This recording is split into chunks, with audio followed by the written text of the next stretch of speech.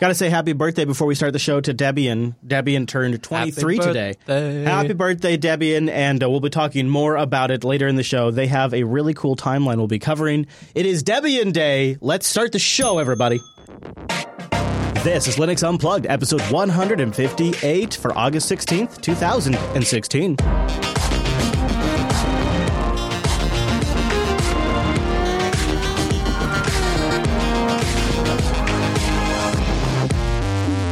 Welcome to Linux Unplugged, your weekly Linux talk show that's celebrating Debian's 23rd birthday.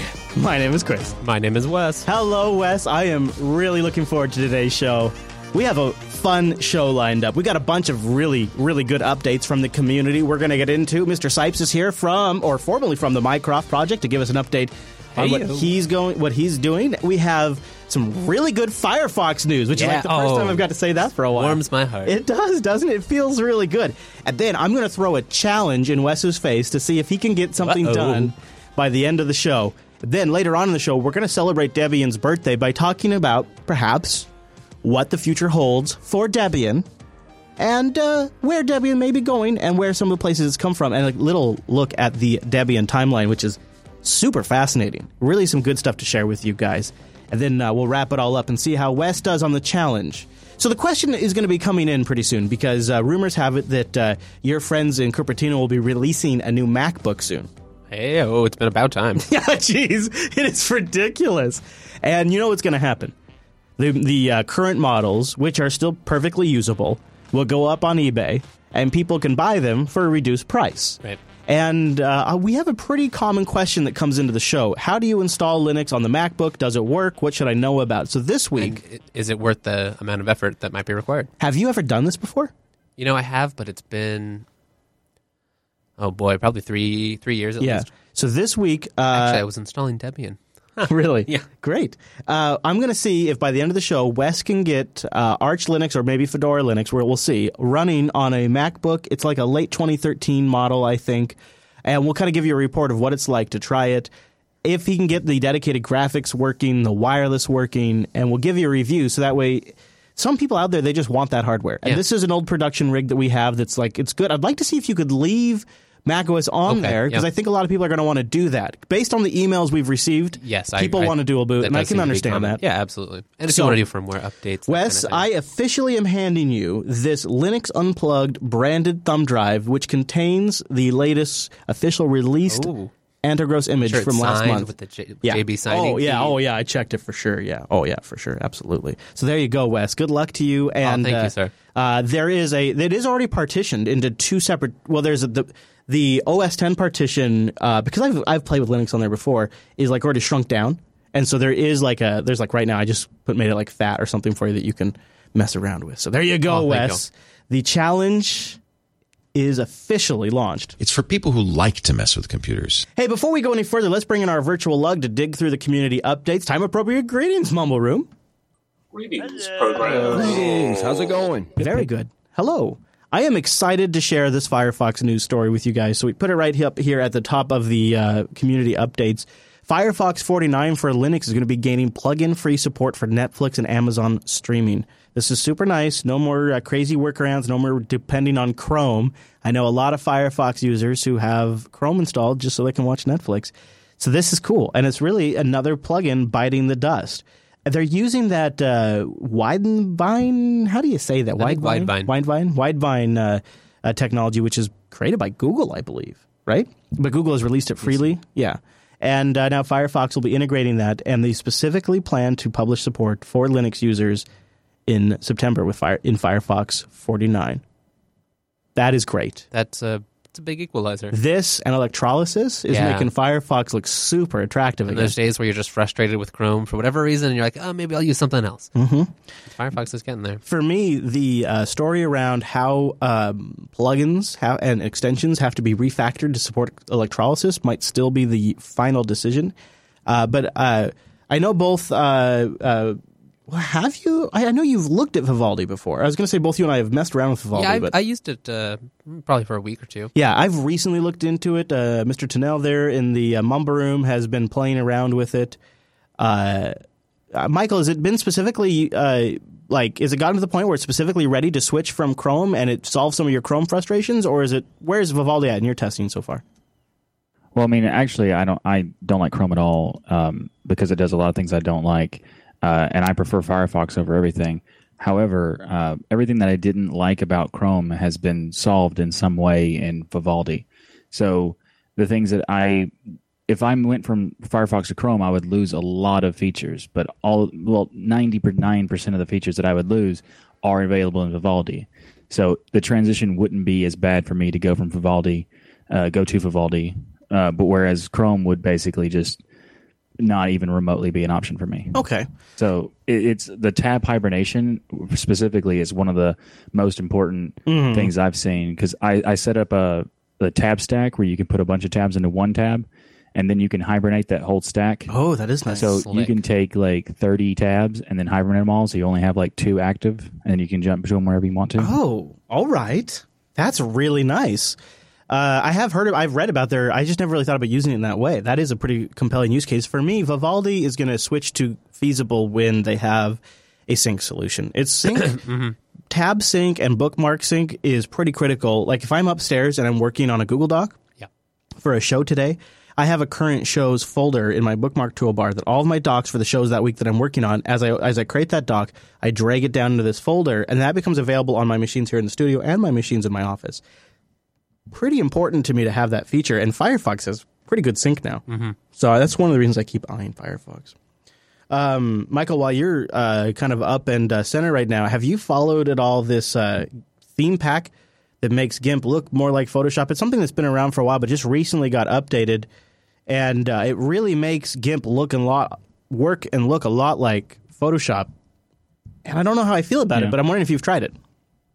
I tried it a long time ago. I haven't tried the latest version, but it works in the sense that it brings the UI to a more usable state and not the absurd.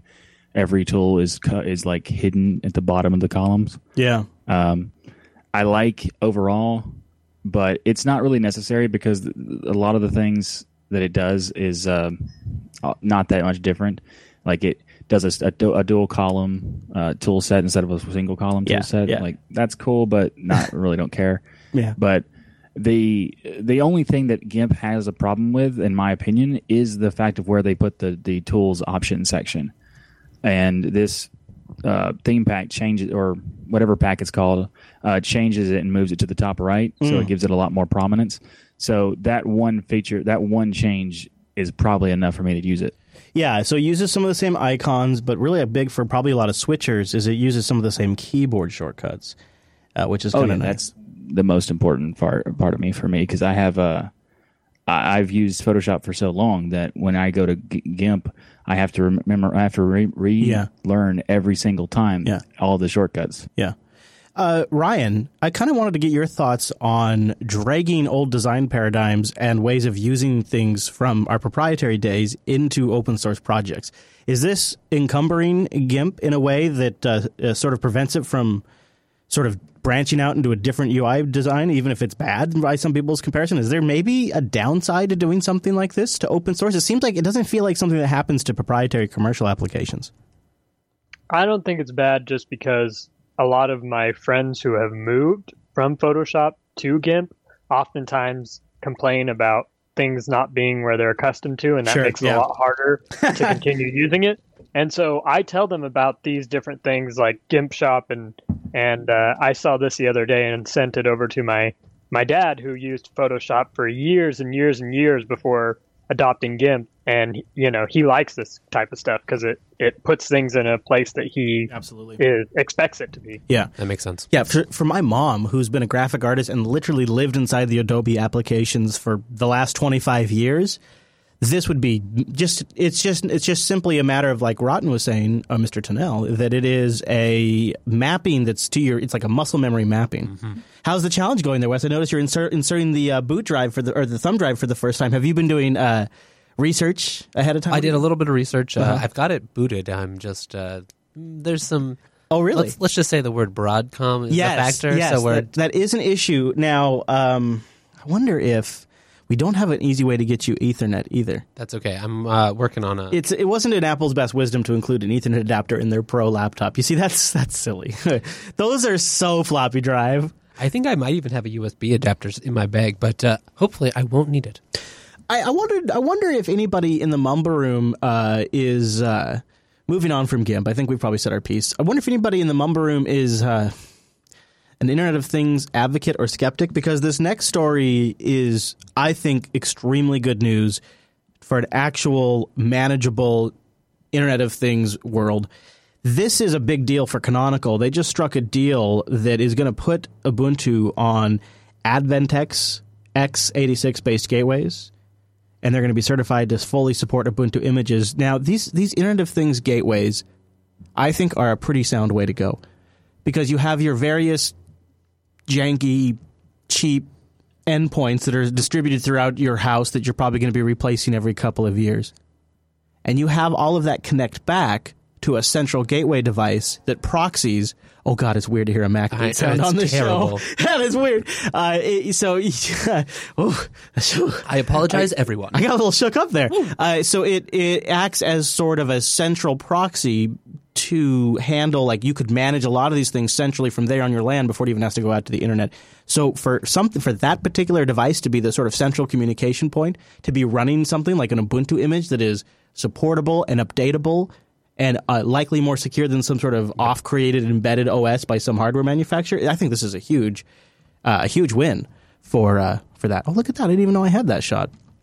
Well, that's pretty fancy. So does anybody in the Mumble Room have any thoughts on on the Internet of Things in general, and ways we could prevent a Armageddon where all mayhem has been unleashed on us because these devices are out of date and unpatched?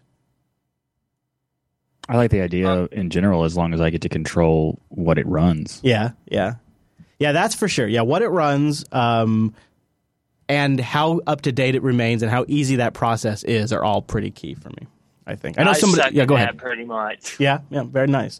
Very nice.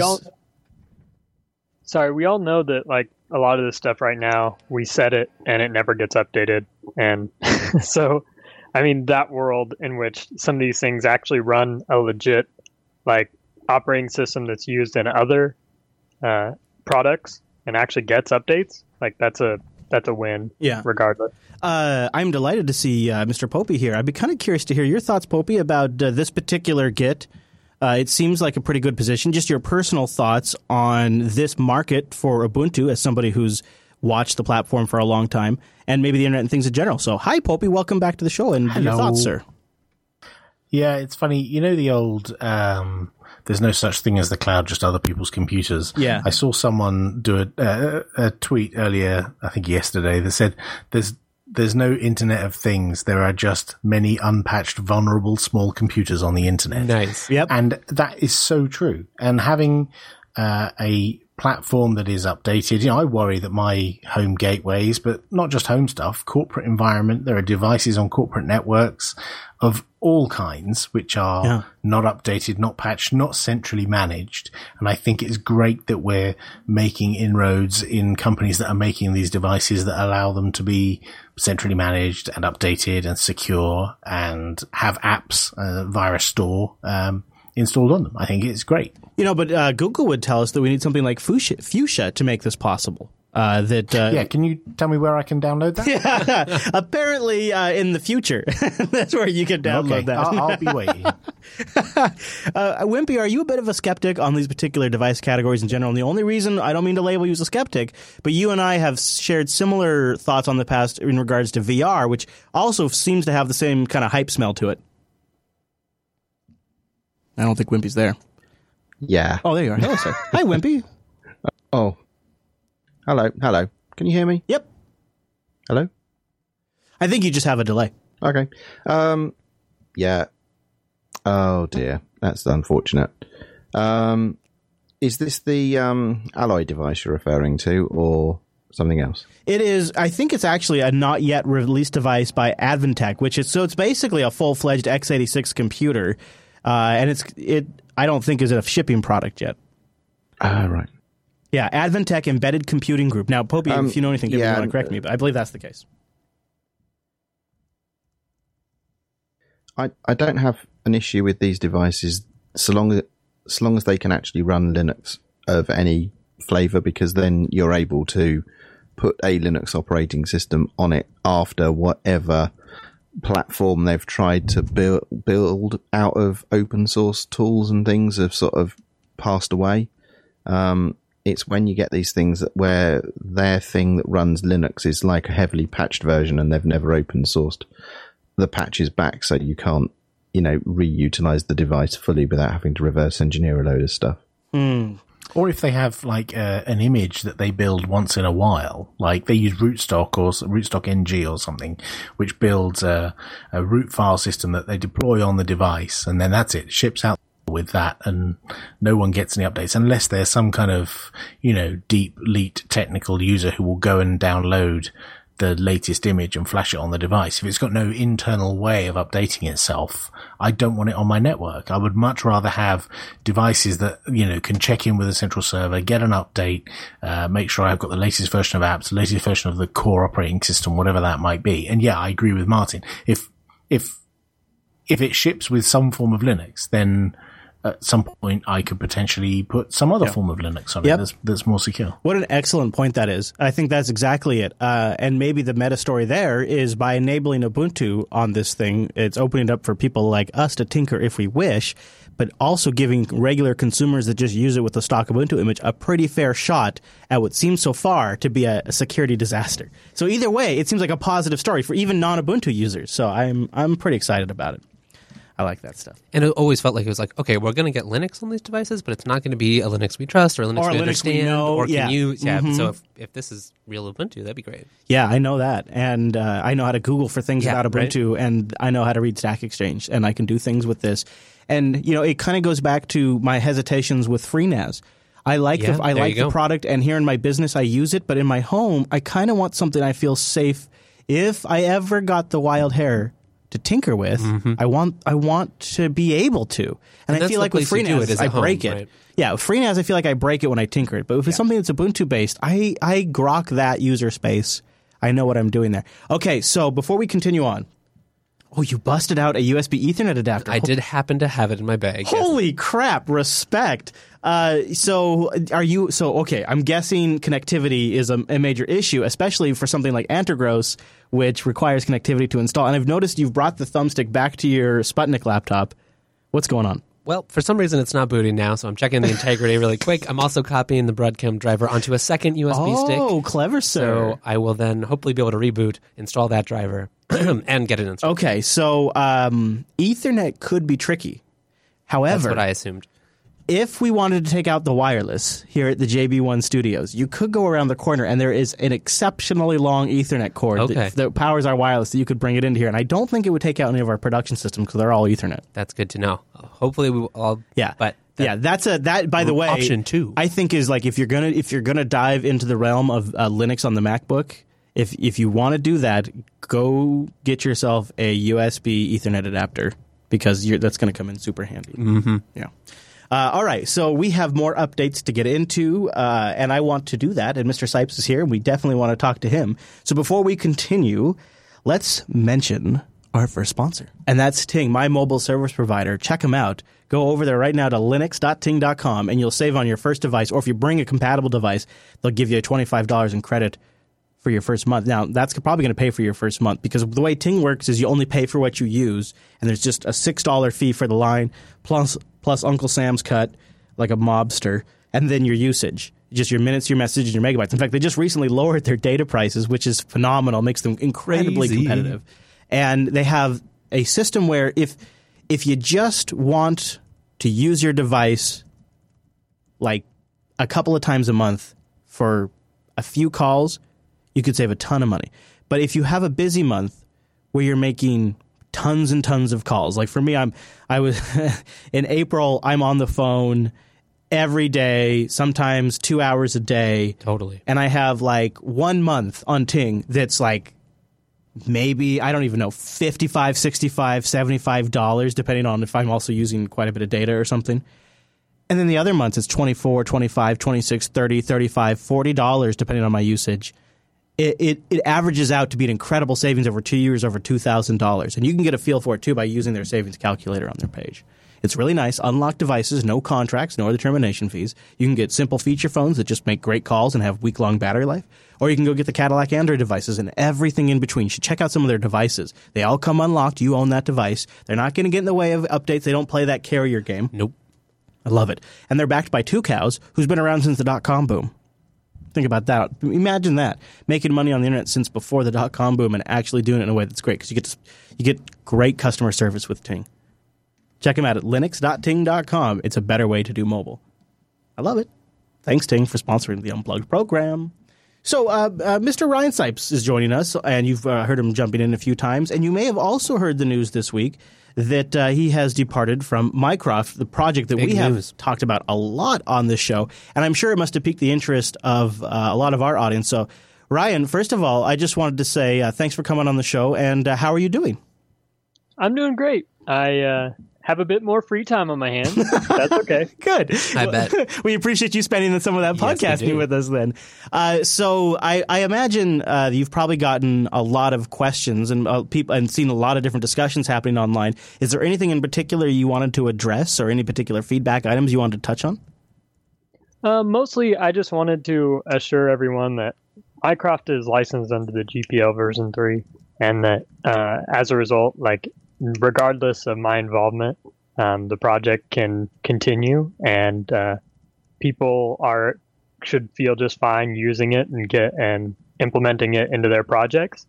And that's all I'm willing to say right now about it. Really specifically, I think that if people are keeping up with me online, you have my blog post pulled up there, to just stay tuned, and I will kind of bring people into more of the mindset behind that. But I was really just ready to move on to other projects, and this was the best time to do it. So, Ryan, I kind of wanted to talk about you in a different context for a second. Do you remember how long ago it was that the Mycroft funding campaign launched? I mean, that was probably the first time I'd really heard your name. So how long ago was that, do you think? It was, it was September of last year. Okay, so it's not even been a year yet. Correct. Here's what's pretty damn astonishing about that. A year ago, I wasn't thinking a lot about open source artificial intelligence personal assistant devices. It wasn't really. It was obviously something the big guys were thinking about. It wasn't really something on my radar, which I think was a mistake. And then also, I had never heard the name Ryan Sipes before, and I didn't know you from Adam. And now here we are, less than a year later. I'm sorry.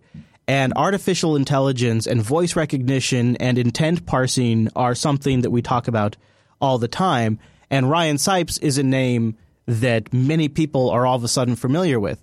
And what I find to be extremely illuminating about this particular situation is, at least in my view, it seems to demonstrate how quickly the open source community recognizes good work and talent, and how that really can propel you into the general discussion very quickly, just simply based on technical merits and a project that people are interested in. And that is really one of the most, I think, interesting sort of side meta stories about you and Mycroft is how quickly you've become sort of a common technology that we are discussing simply because it sounds fascinating on its technical merits and what kind of that says about our community.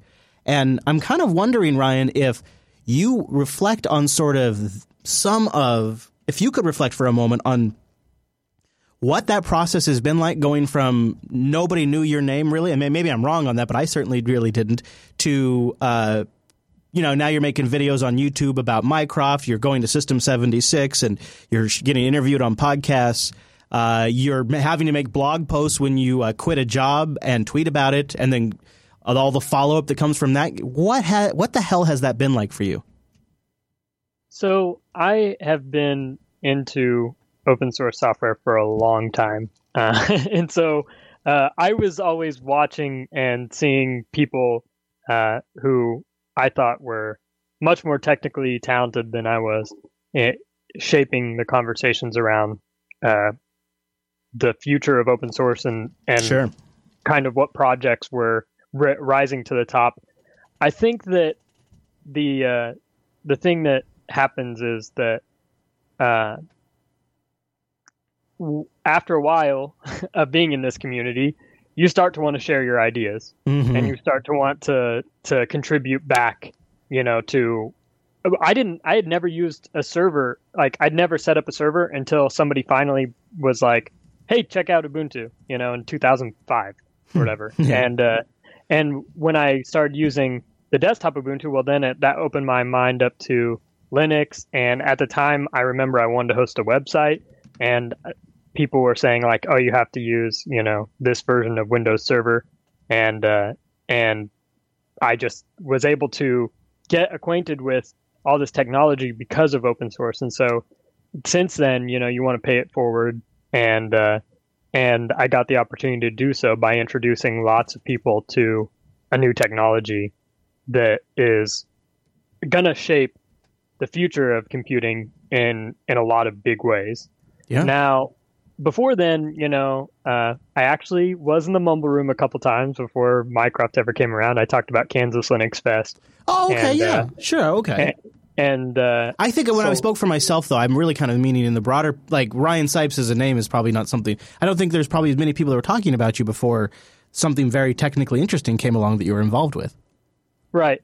Yeah, exactly. But now because of my experience at Mycroft, I am very happy to be able to use kind of the microphone that's given me to share other projects that I think that the open source community should be gathering around and should be aware of. One of these things is machine learning. Absolutely. That's an enormous opportunity. It's an enormous it's an enormous just space that's just going to blow up, and we should be able to. We'll need something there, and the proprietary people are there now and will continue to be there. So we need to be there too. Yeah. Fortunately, there's projects like TensorFlow from Google and and Cafe from Yahoo and a few others that are open source. Yeah, exactly. But I'm really excited to kind of go forward from here and continue to help shape maybe like open source AI and personal assistants. It's after a lot of self-reflection, I just found that I might have a better opportunity to do that on my own at this point. There are other projects that I hint at getting involved in my blog post, and I would love to come back and talk about them and share some things I think that one of them the community will be familiar with. And it's just a project that hasn't gotten a lot of play that I think is really important. And then there are some other ones that I'd like to talk about and see if we can't get some collaboration,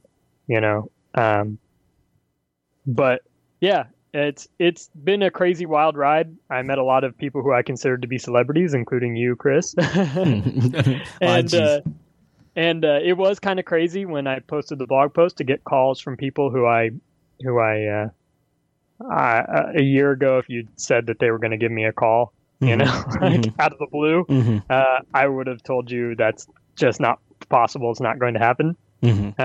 And so it's been a wild ride, and it's not over. I think that there's so much more that I can do for the open source community. I think that there's so much more that we as a larger community, the Jupiter Broadcasting community, the Linux community can do, and I'm excited to be a part of that. Absolutely. Yeah, and you are always welcome to come and contribute to the shows, because I always love hearing your take on stuff, and I know you reflect on this stuff quite a bit, and I've always sort of enjoyed following what you do, and I'll continue to do so. So thanks for joining us, Ryan. And thanks for having me on. Maybe some of you guys can help explain this next story to me. Wes, I'm looking at you. I know you're in the middle of a challenge right now, But this sounds like a bad thing, and I want you to talk me off the ledge, okay? Fake Linus Torvald keys have been found in the wild, and we need to knock it off with the short IDs ASAP.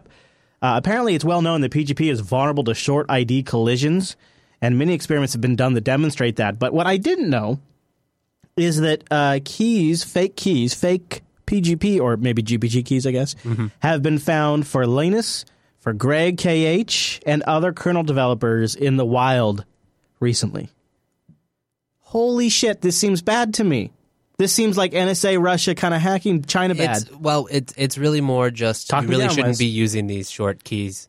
A project called Evil 32 to try to demonstrate this. They took the Web of Trust, the usual one that you'll use if you are using GPG, PGP keys. Right, yeah, say that 5 times and then they computed all of these. You just brute forced, using GPUs. Right. And it looks like some people have been taking their publicly available files and uploading them to some of the key servers. Okay. And so then people looking for them have found these. So it does sound bad. It is bad, but we also know that these are not equivalent. They do not provide the kind of identification, the kind of security that we expect from them. PGP, GPG keys don't do with the short IDs. Anybody else in the moment room have any takes on the story? Because this is kind of one of those thick ones that it seems like something we know, but probably the issue would be there's stuff out there already that is signed with these short keys, short IDs, I guess. And I don't know if anybody else has insights in the moment room, but that's our take on it. Yeah. Go ahead. So I don't think this actually is bad for the normal users of Linux, but more on people that maintain distros, and if they don't check well, then good point. That is exactly who needs to be paying attention to this story. Well said, Mr. Z. Well said.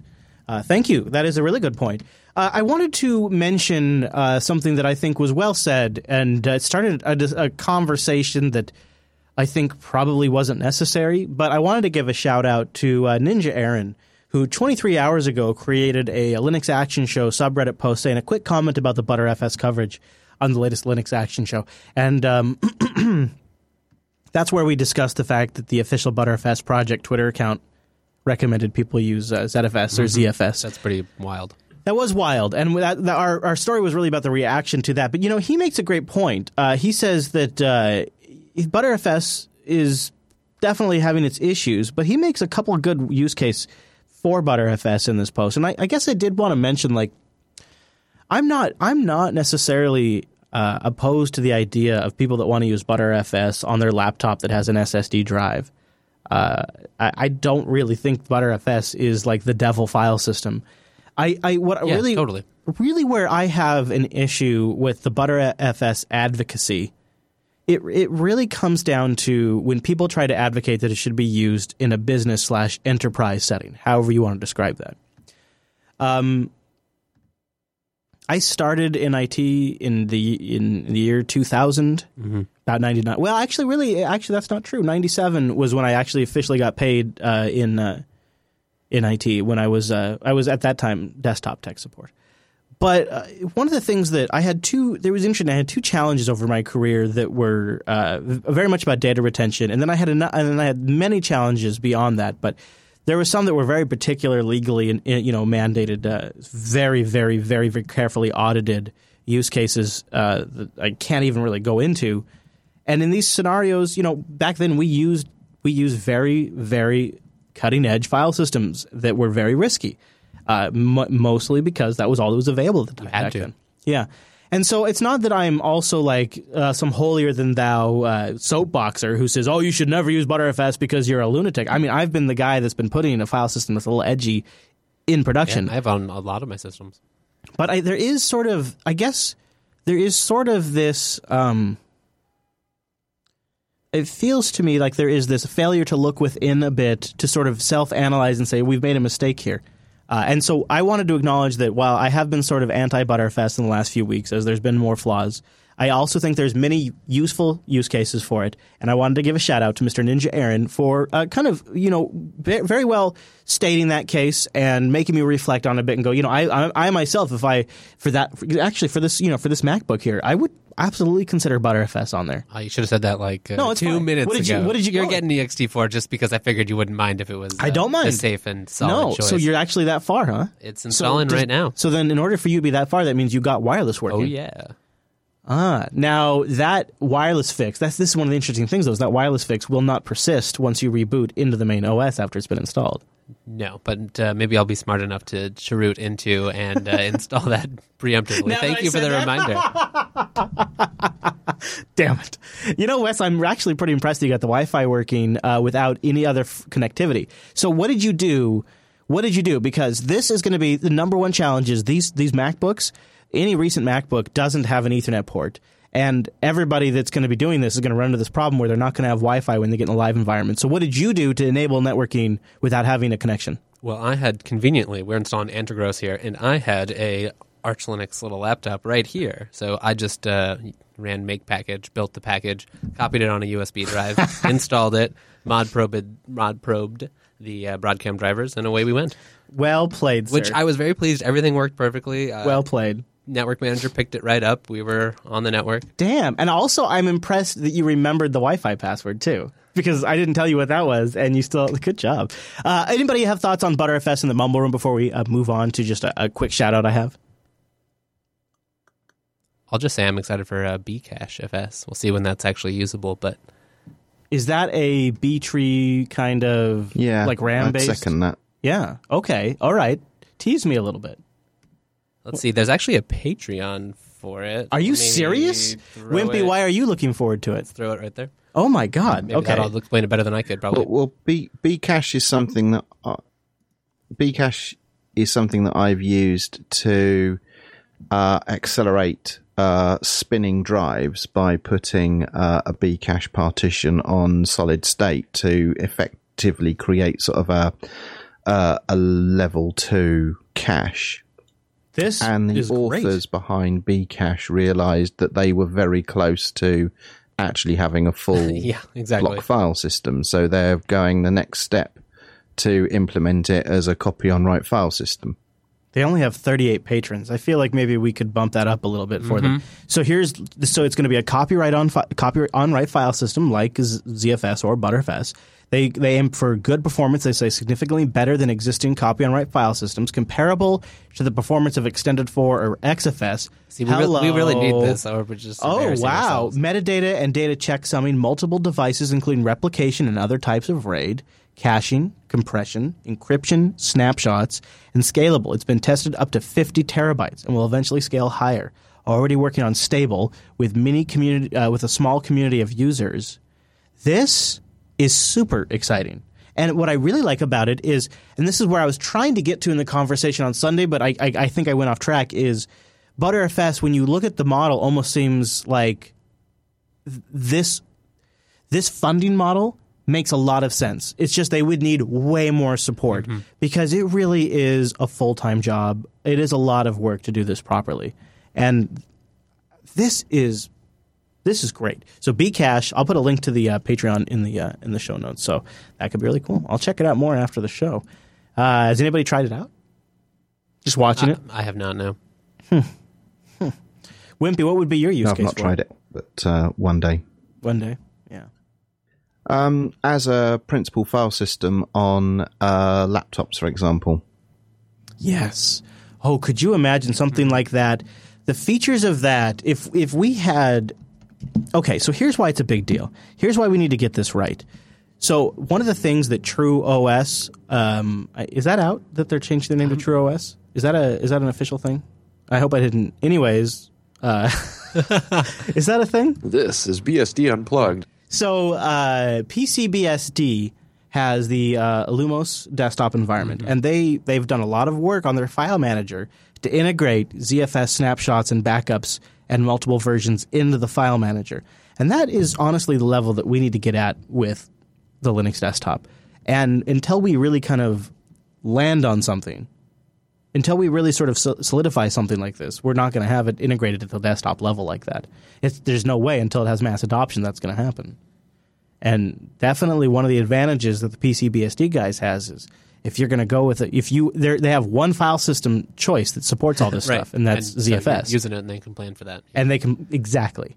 Yep. And it's the same advantage that once Apple gets off their ass and they finally get APFS working, they'll do that and they'll integrate into Time Machine. Yeah, absolutely. And to be honest with you, in some ways, NTFS has been kicking our ass for a couple of years with Shadow Copy. I mean, Shadow Volume Copy has really saved my ass a couple of times when I was in IT, and it's one of the reasons why I wanted to use ButterFS here on our server that runs our VMs, because it saved my ass a few times. So there is one story I wanted to talk about before we go any further into the show, because last week I kind of offhandedly mentioned the Humble Bundle and was sort of like dismissive with their only 3 games that supported Linux. And then this week, Humble Bundle 17 went live, and all of the games in this bundle support Linux. So I wanted to follow up on that because I gave them kind of a hard time last week, and then they totally delivered this week with Humble Indie Bundle 17. This is the Humble Indie Bundle. And all the games frickin' support Linux. That is awesome. Yeah, if you pay more than $10, you get Nuclear Throne, which is, I think, I think that's one of the games I wanted. So we have a link. Octodad, nice. Always a classic. Mm-hmm. I like that OMG Ubuntu has been writing about this, too. Yeah, that's nice. I think it is. I like that they're posting more over there. They kind of slowed down for a while, and it seems like they've picked it back up. And I think that's nice, because it feels like there's a lot going on these days.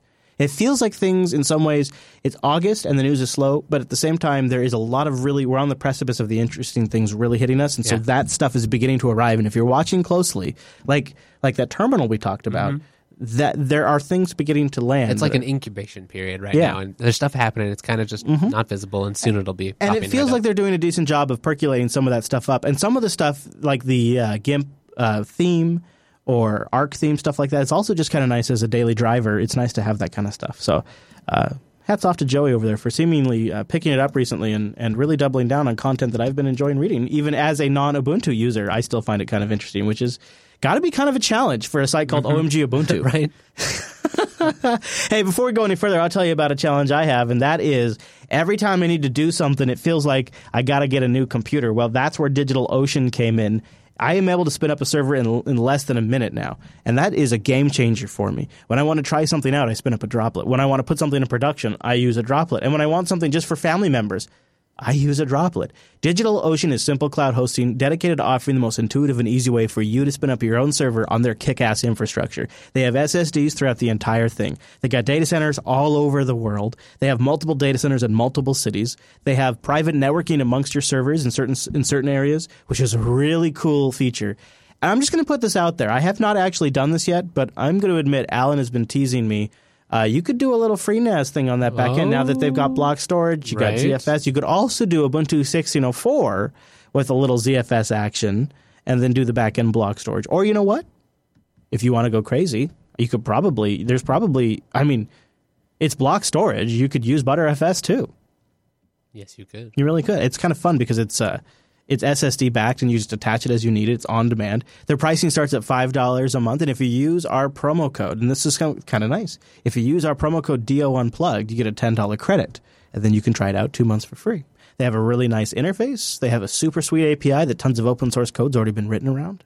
And I got to tell you, now I've been using it, I don't know, a year and a half. I'm not sure how long I've been using DigitalOcean, but almost every week, I've spun up a Droplet, at least for a little bit, try something out, and then destroy it. And on occasion, I keep it in production. And I've been really sort of changing the way I think about computing. Like when we wanted to start streaming on demand to a certain outlets that prefer you only stream when you are actually live, it made sense to just take an existing configuration, sort of improve upon it, and spin up a new Droplet on demand using their API. And then we just pay for it while we're using it. It really is it's like infrastructure on demand, and it feels like 2016. You combine that now with their great tutorials and the huge community around it, and the fact that not only do they run Linux on their entire infrastructure, but they back a lot of the projects that we talk about in some capacity or another. And a lot of the folks that we talk to interact with DigitalOcean in a way that I don't know if DigitalOcean really promotes properly.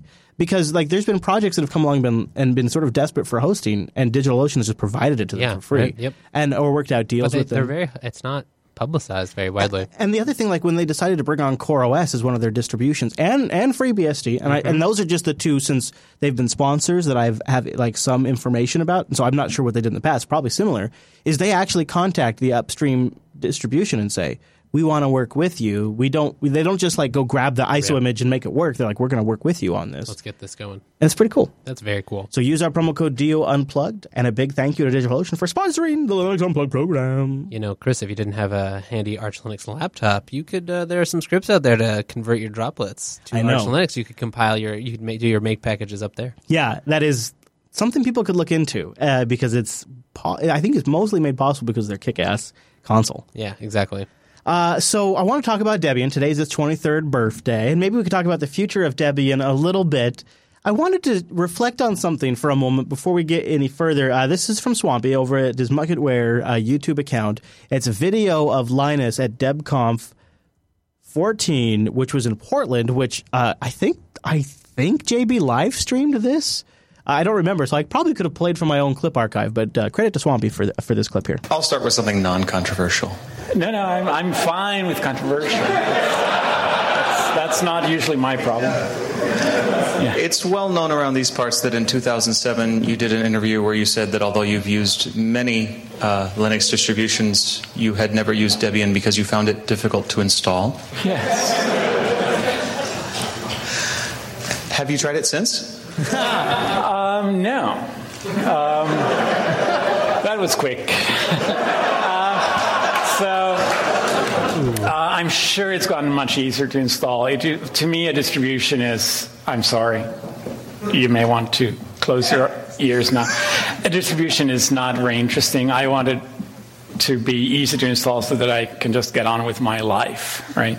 Which is mostly the kernel.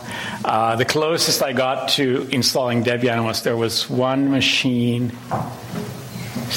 I forget which one it was. It may have been the MacBook Air that actually had trouble installing something.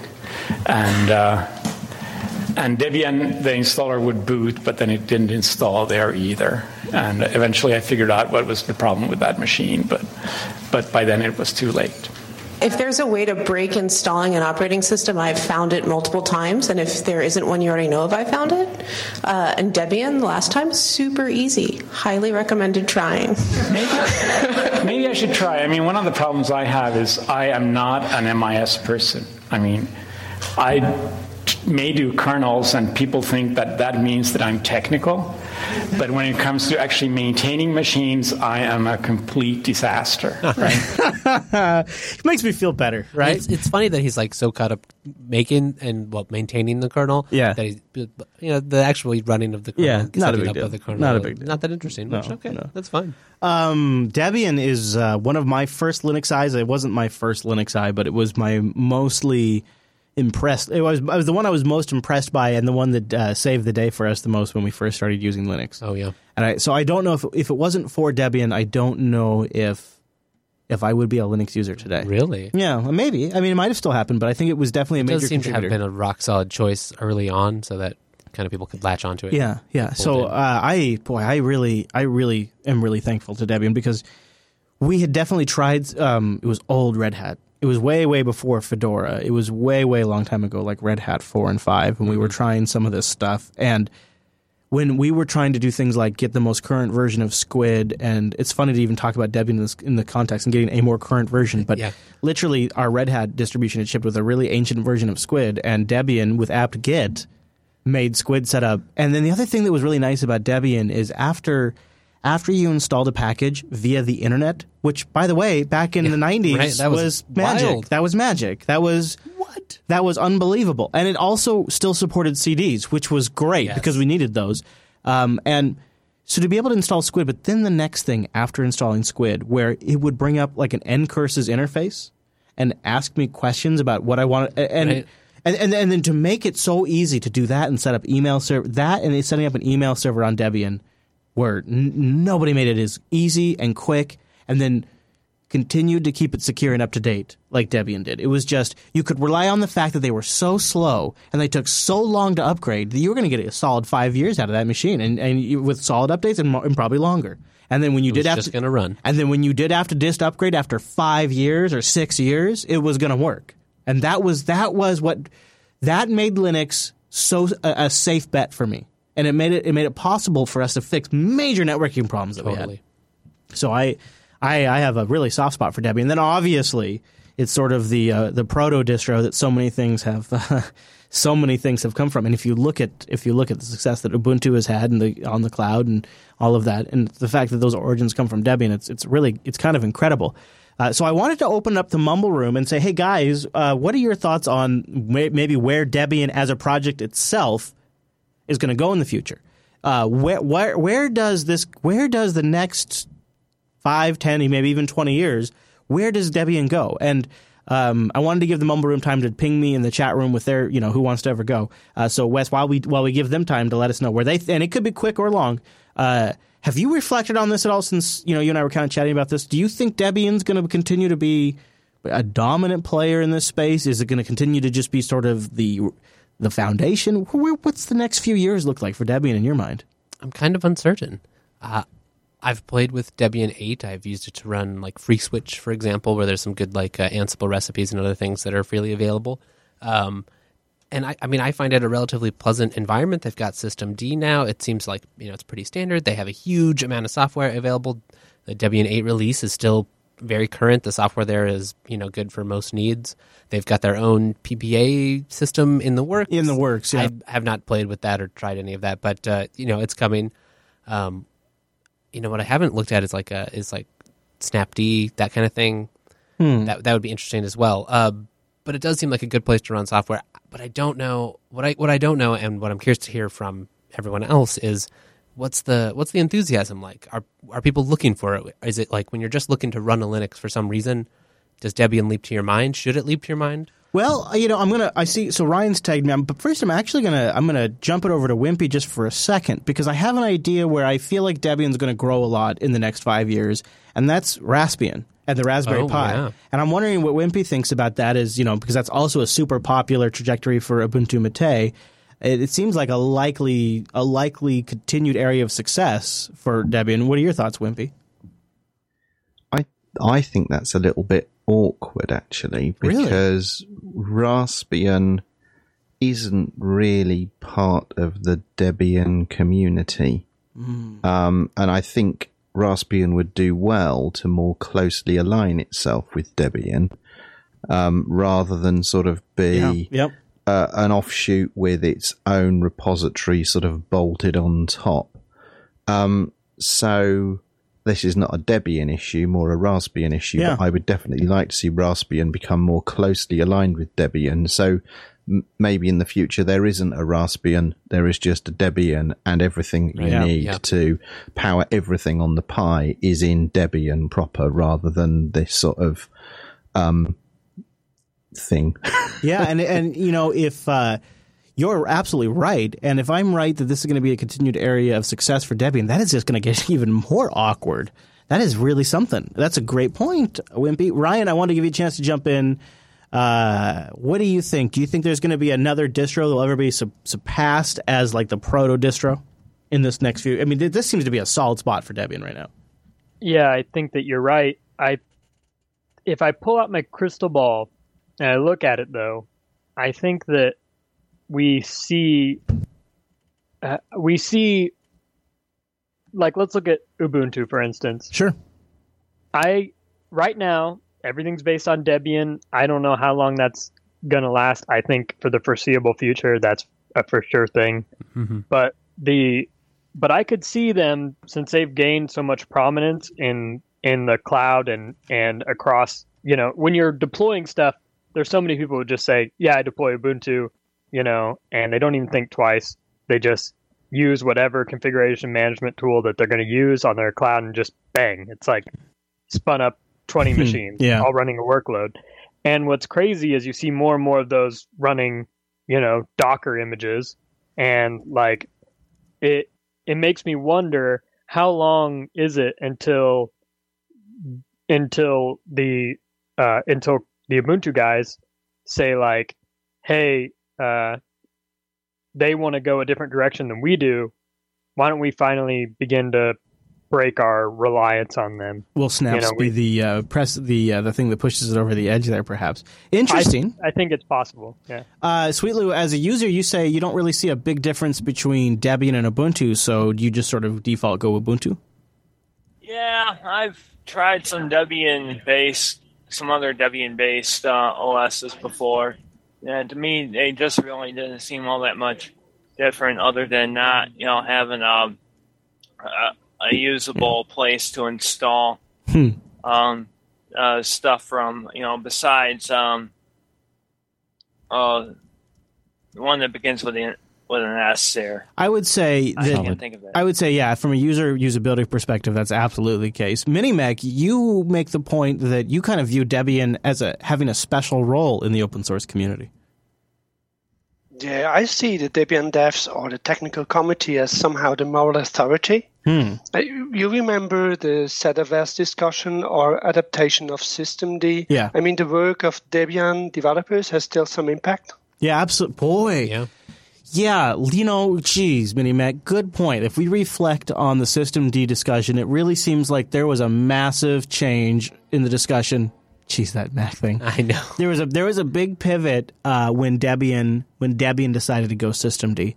And then when Debian did some of the legal legwork to make ZFS possible, you immediately saw Ubuntu able to jump on that. And those are two huge technology issues and social issues, quote unquote, in the Linux community that Debian was sort of the deciding authority on. That's a great point.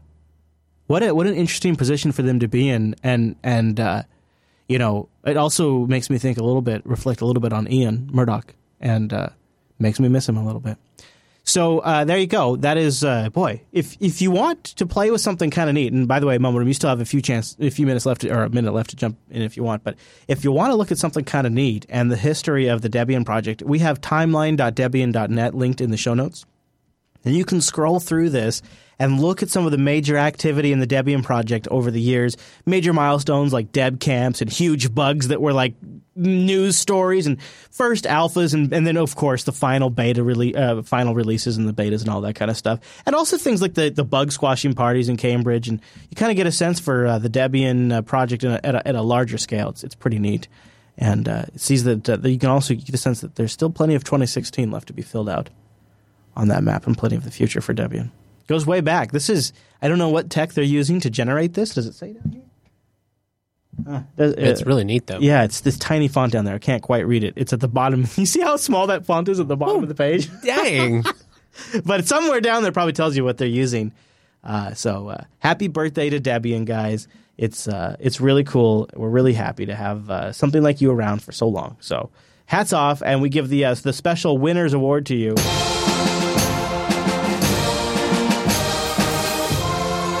Yeah, that's for Debian right there, just for you guys. All right, so I want to get to how the challenge is going and the reasons why this challenge was actually concocted in the first damn place, and why you'll probably be hearing more about it pretty soon if I were a little bit of a crystal ball rubber. What? Did you say? Crystal ball rubber.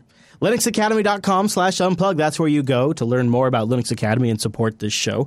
Linux Academy is a platform to learn the core fundamentals around Linux, and then the stack around all built on top of it. Azure, AWS, OpenStack, Docker, Python, all that stuff in that ecosystem that you hear about all the time that feels like are big, major, nebulous topics that you're not really quite sure where you'd ever even get started. Linux Academy helps you put it in perspective and get it done. LinuxAcademy.com/unplugged, where you go to support this show.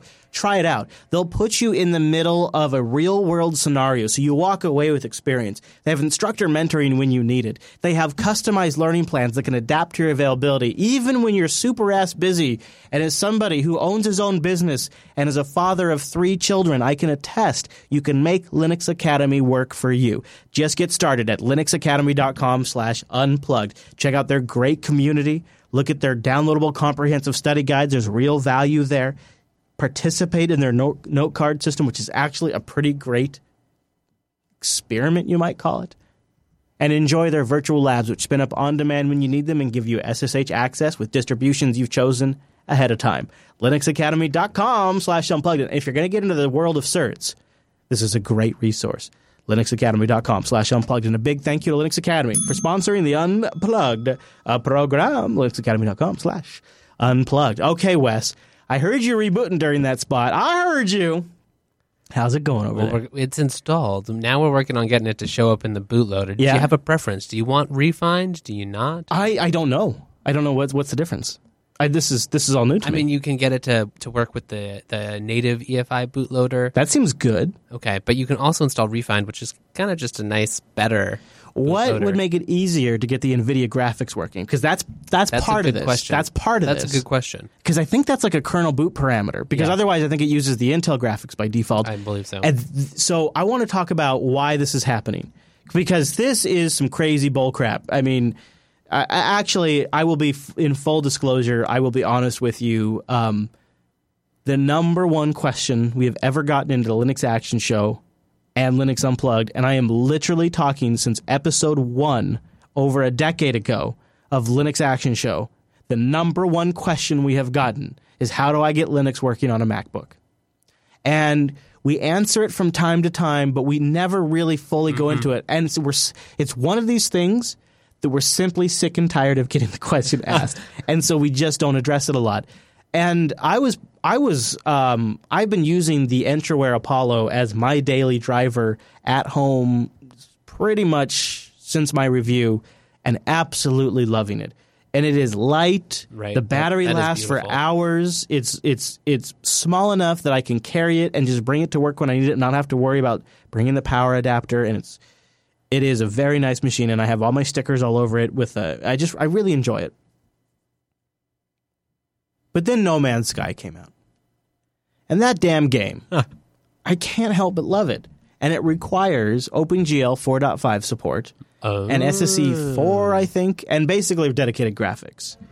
And that's where the MacBook came in. Yeah, right. And then I connected with, so I sort of visualize myself as an audience member. I've either bought a used MacBook, I've inherited a MacBook, or I'm sick and tired of Mac OS, and Apple is not getting around to updating this thing. No. And one of the things that I know from previous testing experience is that Linux runs a hell of a lot faster on the MacBook than OS X does. So the fact that this is a 2013 is going to feel, I estimate under Linux, it's probably going to feel like a brand new machine. Like, it's probably going to feel very fast. I mean, it's got the PCI SSD in there. Ooh. It's got dedicated 7. Yeah, I thought about using F2FS or whatever. Yeah. It's got dedicated NVIDIA graphics. It's got a wonderful Retina screen on it. It's a pretty nice laptop. Yeah, it is a nice laptop. And people generally accept that the MacBook is built well. So the question has always been, how reasonable would Linux be on the MacBook? Because my intention is, and I know this sounds ridiculous, is to then install Wine and then install No Man's Sky. Eventually, I plan to also put OBS on there and do some broadcasting from it, because it does have a 4-core processor as well. Oh, sure. Yeah, that would work well. Yeah. So that was sort of the impetus for myself to want to try Linux on the MacBook. And then that sort of sent us down the path of trying to figure out, well, what do you need to know before you put Linux on a MacBook? And it definitely seems to be one of the things you have to get your head around is, what model of MacBook do you have? And this is somewhat not obvious, since Apple just calls everything MacBook. And if you have macOS on your system, you can actually ascertain this by going into the About Mac system. And I have a screenshot of this in the show notes. You go in there, and it'll tell you like it's a late model something. You Google MacBook Pro late model 2013, and it will tell you the specific like model number. It's 11,2 or something like that, right, Wes? Yes, I believe so. Yeah, and there's like other ones, like older ones are like, different. So it's a major model number, minor model revision, and you can find like Arch wiki entries, which for mine I've linked in the show notes, that specifically tell you about the little kind of esoteric tweaks you have to make it work on your particular MacBook model. And as I look at this, I think this could be a really great Linux box if all of this works out. So I'm kind of really interested to see where it goes. I'll try the Thunderbolt out, and then I can report back to the audience on some of my adventures with it. I also was kind of wondering, wanted to pick Wimpy's brain and ask him if he hears many people in the Ubuntu Mate community that are running it on the MacBooks, because that also crossed my mind as a possible distro if we couldn't get Arch working. Yeah, it does crop up from time to time, mostly in discussions in the Ubuntu Mate community. And if it's something that you're interested in doing, then that is the place to first search, because it's discourse, so you can find the right discussions easily. And if your model hasn't been discussed, then start a new thread. And there are a few people in there that can assist you with that. It doesn't come up a lot. It comes up a bit, but not loads. It's certainly not a major platform I'm seeing people use Ubuntu Mate on. Good. I don't know. I just don't. At this point, I don't know if I feel like recommending it. Although maybe I'll feel differently after we try this. I do see it as like it could. So a couple of things have changed recently. First of all, based on some of my reading, the roadblocks of getting the wireless working, the Broadcom wireless, have been significantly reduced. But the big change, which is in the more recent kernels, been around for a little while now, but depends on your distro, there is built-in kernel-level support with the Synaptics driver for the MacBook touchpad or trackpad or whatever you want to call it. And that was something that used to be a sticking point on my particular model. Have you had to do anything to get the trackpad working, or has it been working? No, it's just been working. I mean, it's not quite as nice as the default one, but I've got scrolling. I've been impressed. The media keys have working even in live media. What about I can see the high DPI support in GNOME working nicely. Really? Like you can see the tiny text on the console boot up, and then once you've got to the login screen. Really? Did GNOME just automatically go high DPI mode? Yeah. No way, really? Yeah. At least in the Integros installer. Now, what about the keyboard backlight? That's a great question. Is that working? Can you turn that on?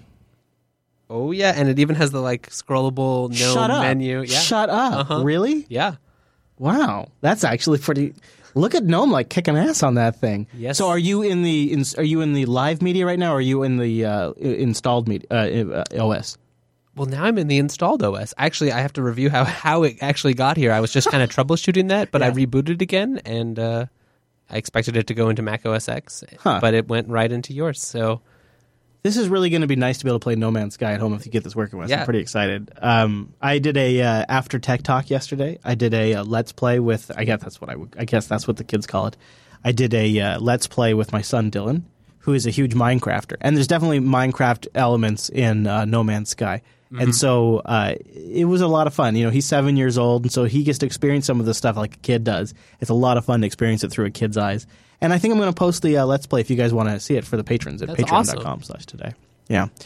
So before we get out of here, anybody else have thoughts about the MacBooks? Or actually, I know Mr. Tennell there in the Mumble Room wanted to also say give a little bit of love towards the ZenBooks. Are you still in there?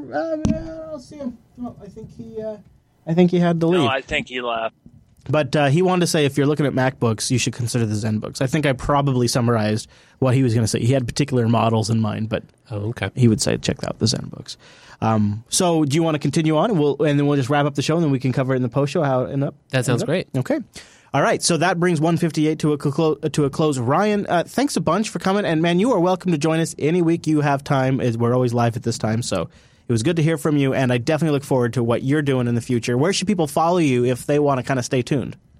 Sure. Yeah, they can follow me on Twitter at Ryan Lee Sipes, RyanLeeSipes. And thanks for having me on, Chris. I love it. You bet, man. And why don't you link that in the IRC so that way I can easily throw it in the show notes, too, so that way people can lazy web that, and sure, they don't have to worry about spelling. All right. That brings us to the end of this week's Unplugged. I tell you what, Wes, I'm damn impressed. I think you have so far essentially completed every damn ridiculous challenge I've thrown at you during the show, dude. Almost, anyway. Coming close. Well, this is pretty much in there. I think the dedicated graphics is within your reach, man. Hopefully. I am. Wow. Okay. All right. If you'd like to show up live, it's a lot of fun. Join us over at jblive.tv. Go to jupiterbroadcasting.com/calendar to get it converted to your local time zone. Don't forget to follow me at Chris Elias and at Jupiter Signal for the network. LinuxActionShow.reddit.com is where you go for feedback, and we'll see you right back here next Tuesday.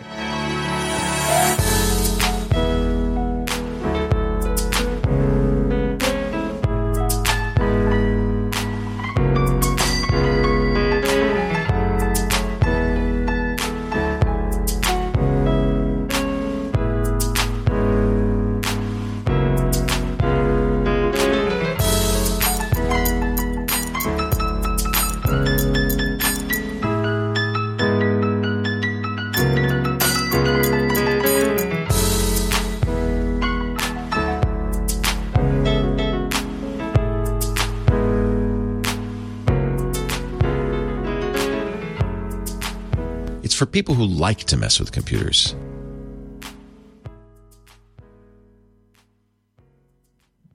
All right, jbtitles.com. Thank you, everybody. It was a fun show. I really enjoyed that. And also, sincerely, happy birthday to Debian. I really appreciate Debian. I mean, it's not only has it been the basis of some of my most enjoyed and used OSs and continues to be the basis for my favorite server platform, Ubuntu, but also I think it really was a big part of why I got into Linux. So thank you. Thank you, Ubuntu.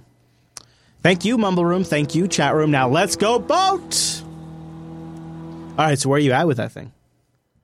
I've got it booting. I'm making sure the bootloader is actually working and getting the Wi-Fi back up.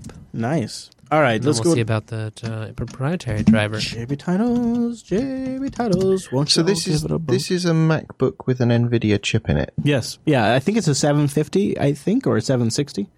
And is this a new computer or one? No. It's one that I used back in before. I think even before I hired Rikai for editing. And then once Rikai came on board, he had 750M. Okay, 750M. He got the dedicated Mac, and then this sort of became like every time I wanted to do a comprehensive video editing project, this was my machine I would go to, and still do to some degree. But I've been transitioning to KDN Live more and more. So I've had this sitting around, and it's a late 2013 model.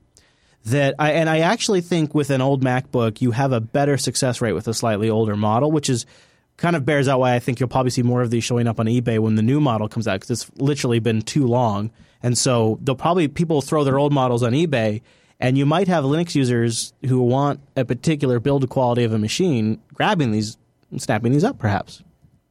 So this is a Pro 15 of some description, is it? Yes, it's a late 2013 MacBook Retina 15-inch with a 750M and the 1 terabyte SSD, PCI SSD, and 16 gigabytes of RAM.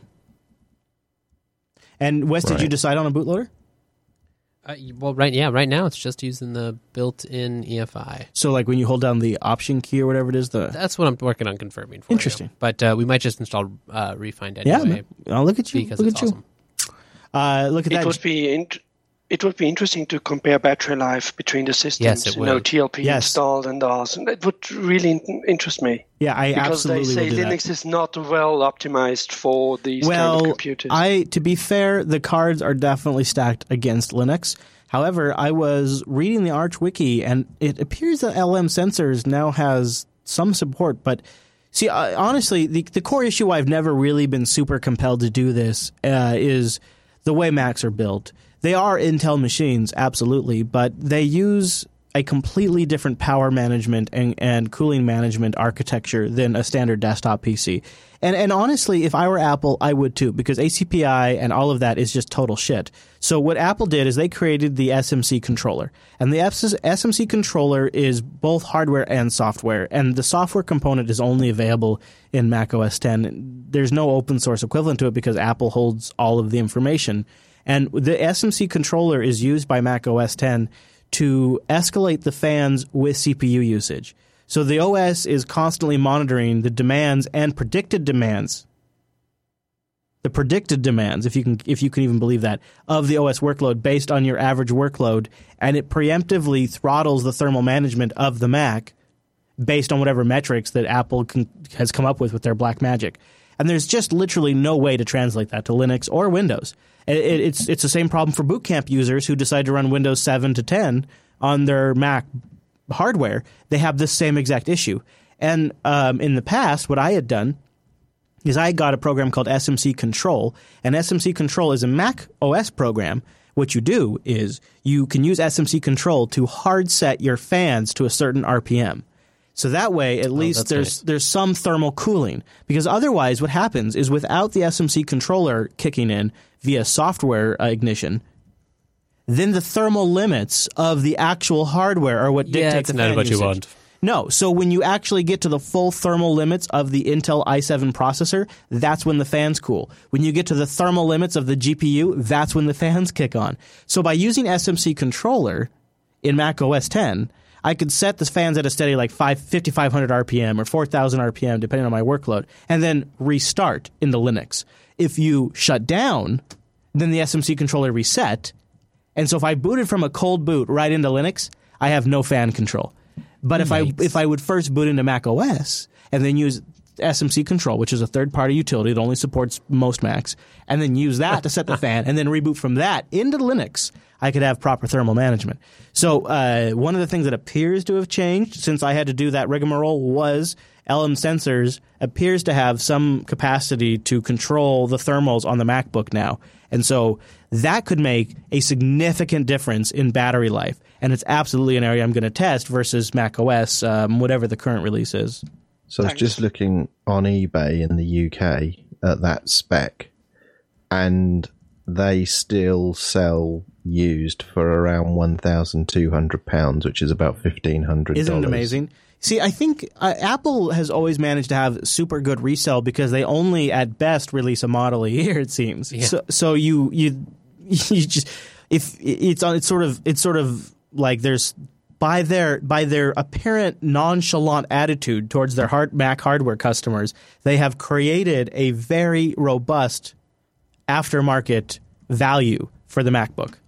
But every time a new one comes out, everything shifts down a bracket. So that I believe this MacBook will probably shift down to about $800 once the new MacBook comes out in September. And a Core i7. So is that still a current model, even though it's been around for a few years? No. But the current model will shift down a price range, and because this is a model or two below the current model, this is going to come down significantly to about $800. That's my estimation. I could be totally wrong, but that seems to be the history. Is because this is like 2 models or 3 models behind. This is going to be the real bottom basement. Like, still get an i7, still get Thunderbolt, still get Retina, still get PCIe storage, but under $1,000 easily will be this. I believe that'll be the price of this machine. And at that price range, it almost becomes reasonable to experiment with Linux on it and just see, well, what the hell? Because it's a $600 to $800 MacBook depending on spec, and at the end of the day, if it doesn't work, I could just do Mac OS X with Linux and VMware. And so I think you're going to have a lot of Linux users that will pick this thing up because the cult of hardware worship around the MacBook. They'll pick this thing up, they'll try putting Linux on it, and so I was like, this is probably something that I'm going to get a whole new wave of emails about. I'm kind of preemptively guessing that. Yeah. And you're only excited about Linux on Mac because the hardware is decent? Well, mostly what it's come down to is I want to start doing more remote broadcasts, and I need a pretty powerful system to run OBS, because what I need to do is I need to bring in a couple of RTMP streams, and I need to send out an RTMP stream, and I need to record. So I'm probably going to look at something that's 4 cores is probably going to be necessary soon for me on the go. And the problem is OBS is available for Mac OS X. And if I'm not careful, because of simple practical demand and need of production, I might accidentally use OBS on Mac OS. I have to be careful. It's like somebody who's an alcoholic. I don't want to be around people that are. I gotta make sure that if we have Linux on this thing, I just continue to use Linux. So it's sort of preemptively preparing for that. It's also because I now want a Linux machine at home that has a dedicated graphics card. And that's kind of the big driver for me personally, is all my Linux machines at home are Intel graphics. And that's been fine. But now that I want to play No Man's Sky at home, it's since I already have the hardware, it's not like I'm buying the hardware. If this was me buying it, I would never do it. But because I already have the hardware, it seems like it's worth trying. Yeah, definitely. Right. And Linux does seem to run pretty damn fast on it. Like it's interesting. Apple's gotten a really bad rap for how long it's been since they've updated the MacBooks, and I've been one of the people giving them a hard time. But this is the 2013. It still feels pretty damn fast.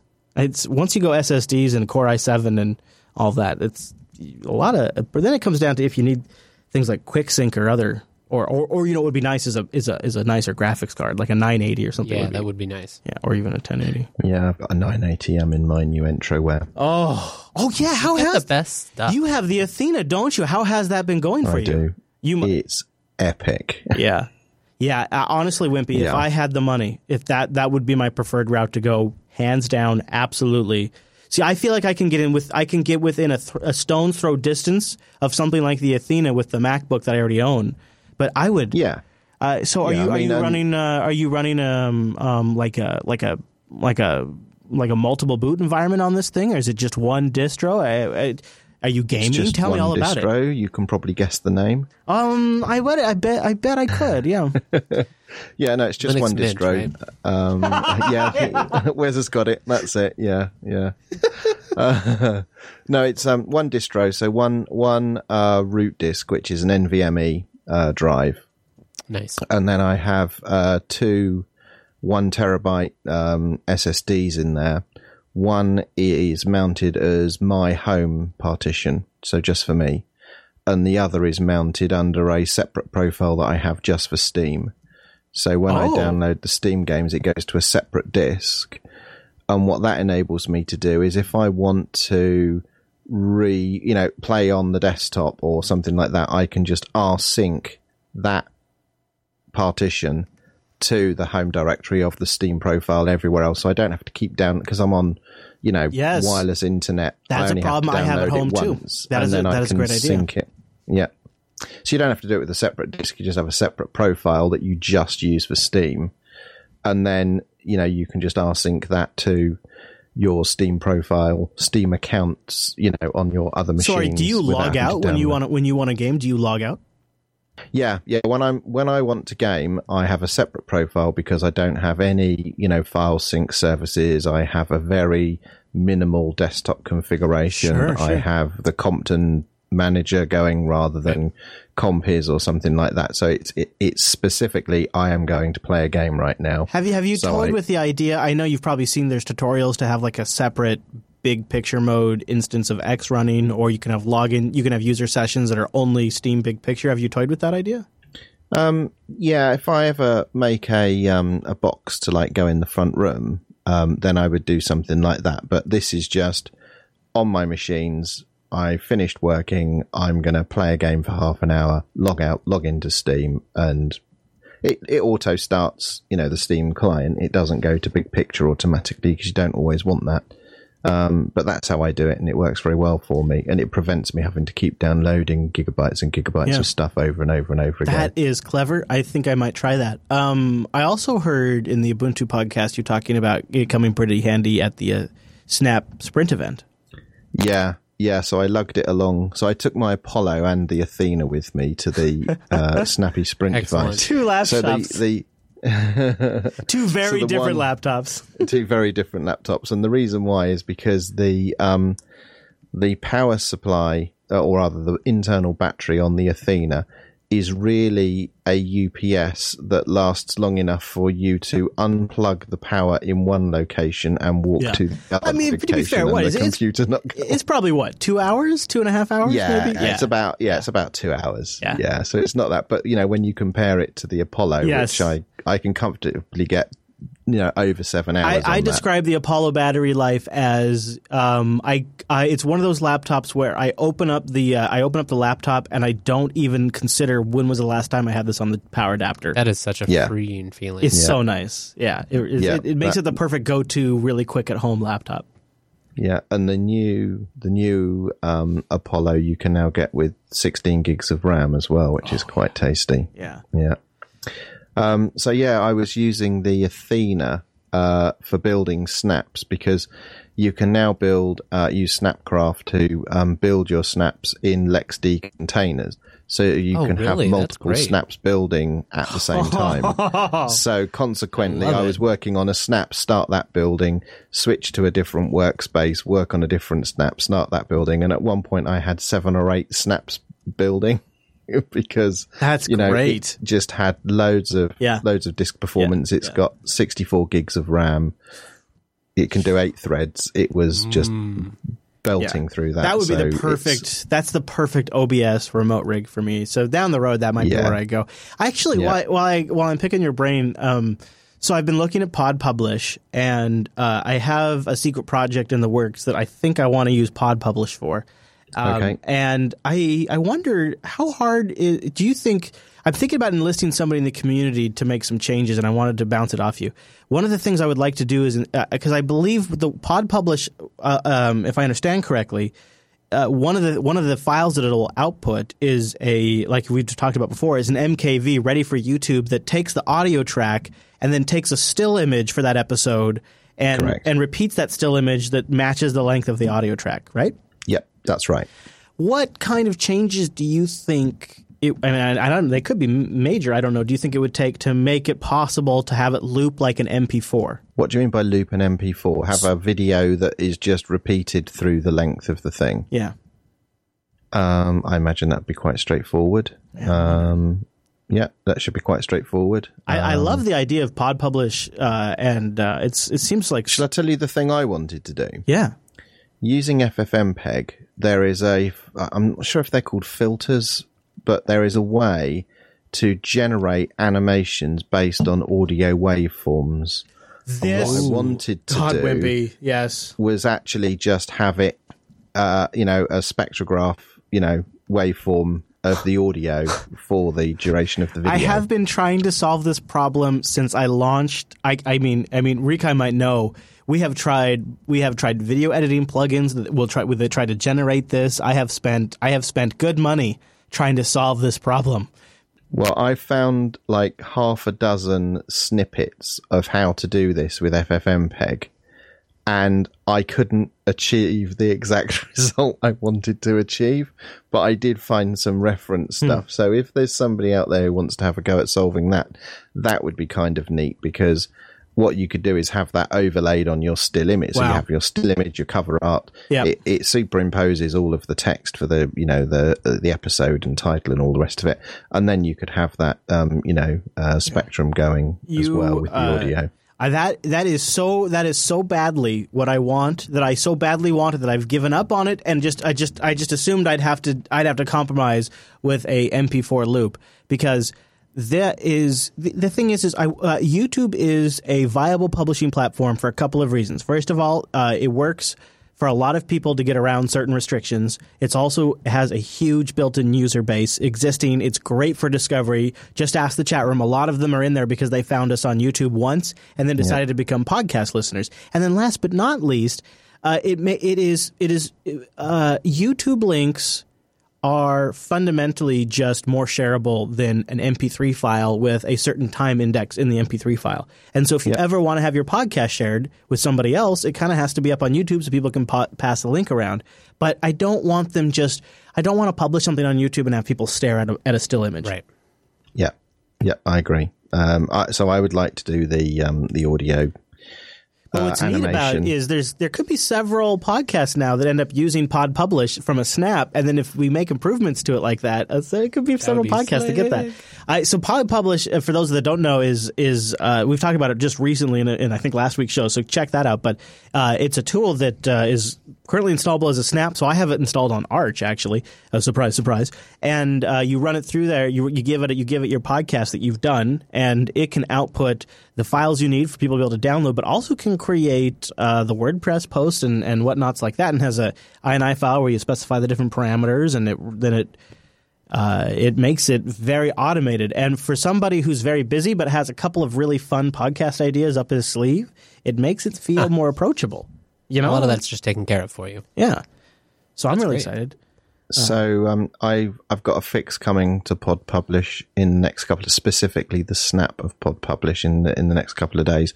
I've had some feedback from running snaps on different distros where there's an issue with locales and it can get its pants in a twist. So I've got a fix coming that will make that. So after more I robust. install it from a snap, it doesn't show up in my path, does it? Until I log out and log back in? Is that how snaps work? Yeah, it does. Right? It should show up. What's the command I run then? Because when I ran, so this is a implementation detail about snaps. Yeah. So if you have a snap for say FFmpeg, and there's only one binary that you're exposing from that snap called FFmpeg, it goes path under /snap/bin FFmpeg. Pod Publish has 4 executables in the snap. So consequently, the namespace for the binary is podpublish dot and then the name of the original executable.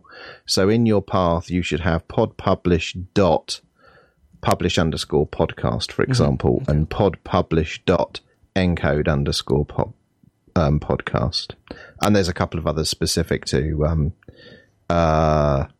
upload. Oh, one was specific to when I uploaded everything to YouTube for everything the Ubuntu podcast had done, which got us banned. So that was don't use that because you can ban yourself. It uploaded, 250 videos. Break your account script. Yep. Yeah. And there's another one that I forget what it does, but the main two are encode and then publish. So with Snaps, it's podpublish.encode_podcast. Okay. And then just path to config file. And in your config file, you tell it where all of the paths to your assets are and stuff.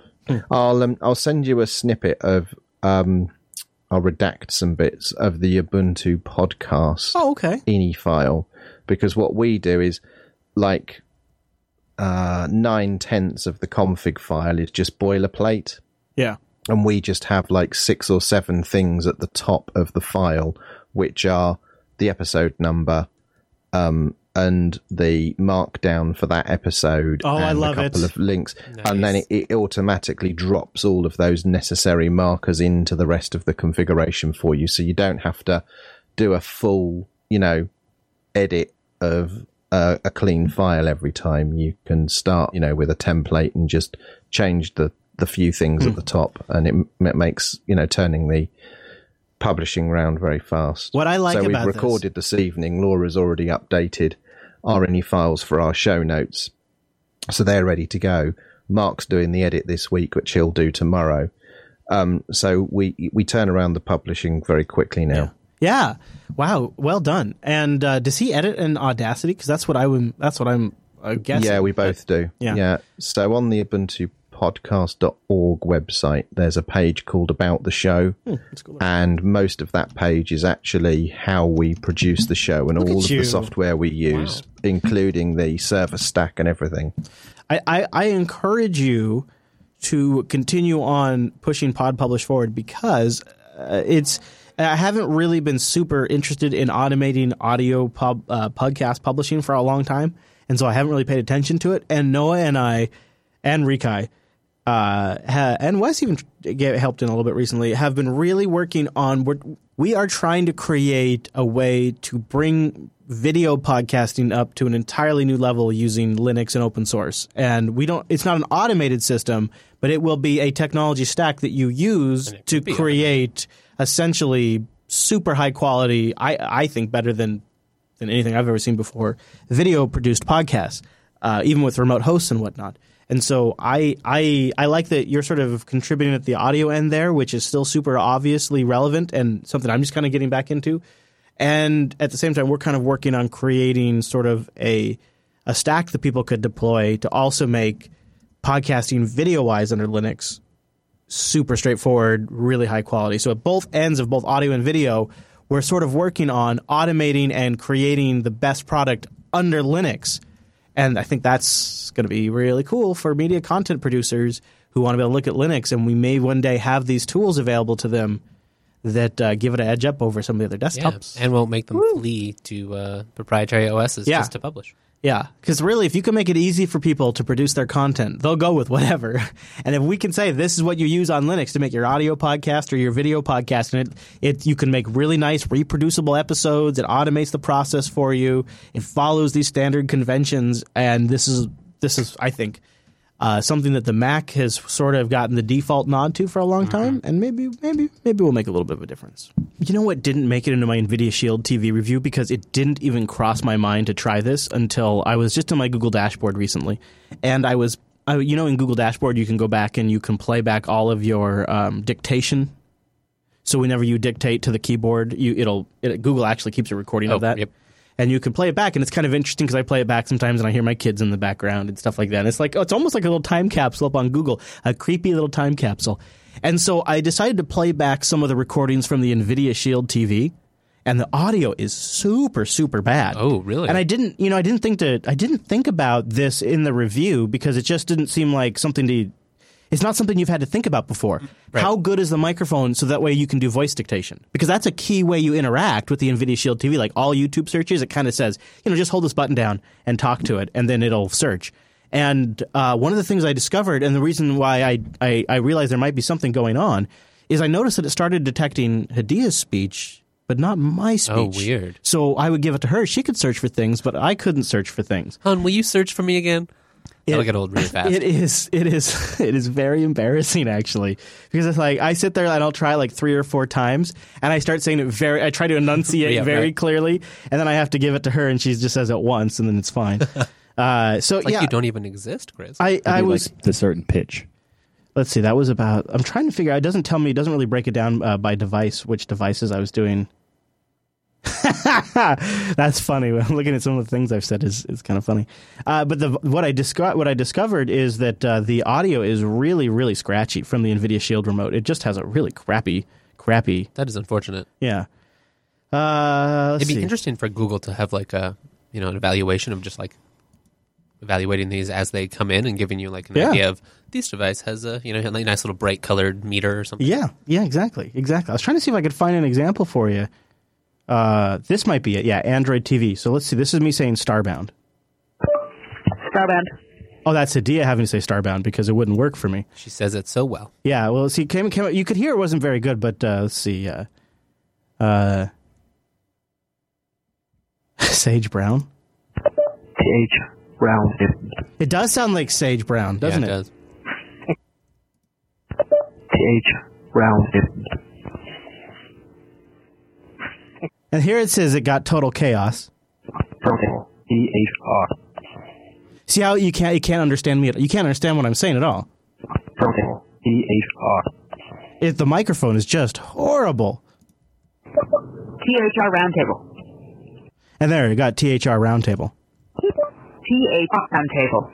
And there, because I think you hear it cut out right there. Yeah. THR Roundtable. Oh, weird. Yeah. It's just so and then here's me. Starbound. Yeah, I got that one clearly. Okay, Google. Yeah, and that one's for my phone. You hear much better that one is.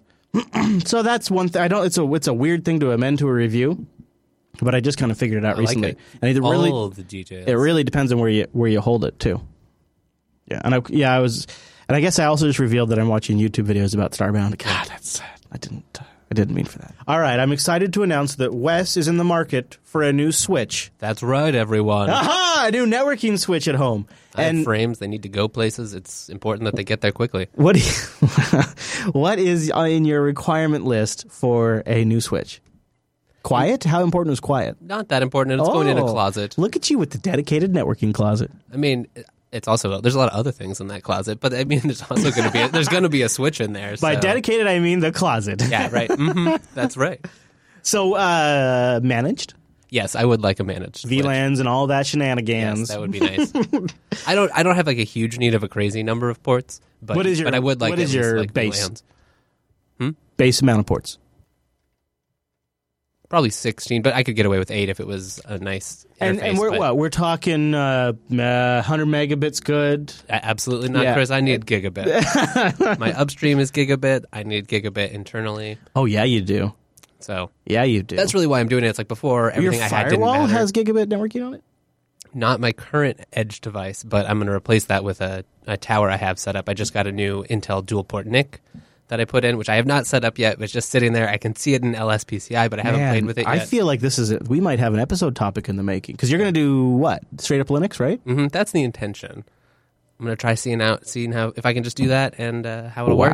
Wow. So maybe I'll regret it. Maybe I'll convert it to a pfSense box. I could always spin that up. If you remind me before you go, I have a switch you could take a look at that you might want to consider. It's a silent gigabit switch. Of course, you don't care about noise too much, but boy, have I learned my lesson on that one. And it's worked really well here in the studio for us. Oh, that's good. Yeah, I will have to look at that. It's fanless too, which is super nice. Yeah, actually, that might be what it is. The anime, the Netgear GS 724. That might be exactly it. In fact, if somebody would find that on Amazon and ping Angela with it, she needs that too. So, also, I love the HP switches. So, shout out to Sonic711 in the chat room for mentioning the HP 1910 16G. Some of the best switches in my. There was a moment in my IT career where before HP switches, and then there was a moment after HP switches, and I'm being dead serious. Like it was a game changer for me professionally, because I constantly was battling with clients on the cost of switches. They always wanted to lowball that particular component, and HP switches came along and offered a super competitive product, like competitive with Cisco high-end products, for a much more reasonable price. Mm-hmm. So what might be an $8,000 switch from Cisco was a $3,000 switch from HP. And now, and that price scale has reduced even further now. They make a good product. So definitely love the HPs if you're really looking. I mean, so just as an example, right. I think Angela has like an 8-year-old HP gigabit switch, 24 port, fully managed. It's been running nonstop for damn near as long as I can think of. I mean, no, it can't. It's got to be 8 years old, and damn near 8 years old, Wes. And it's got to be one of the best switches to this day that I've ever owned. It's a really good one. So big plug for HP switches, but also I'll have to introduce you to my switch that I have in the garage.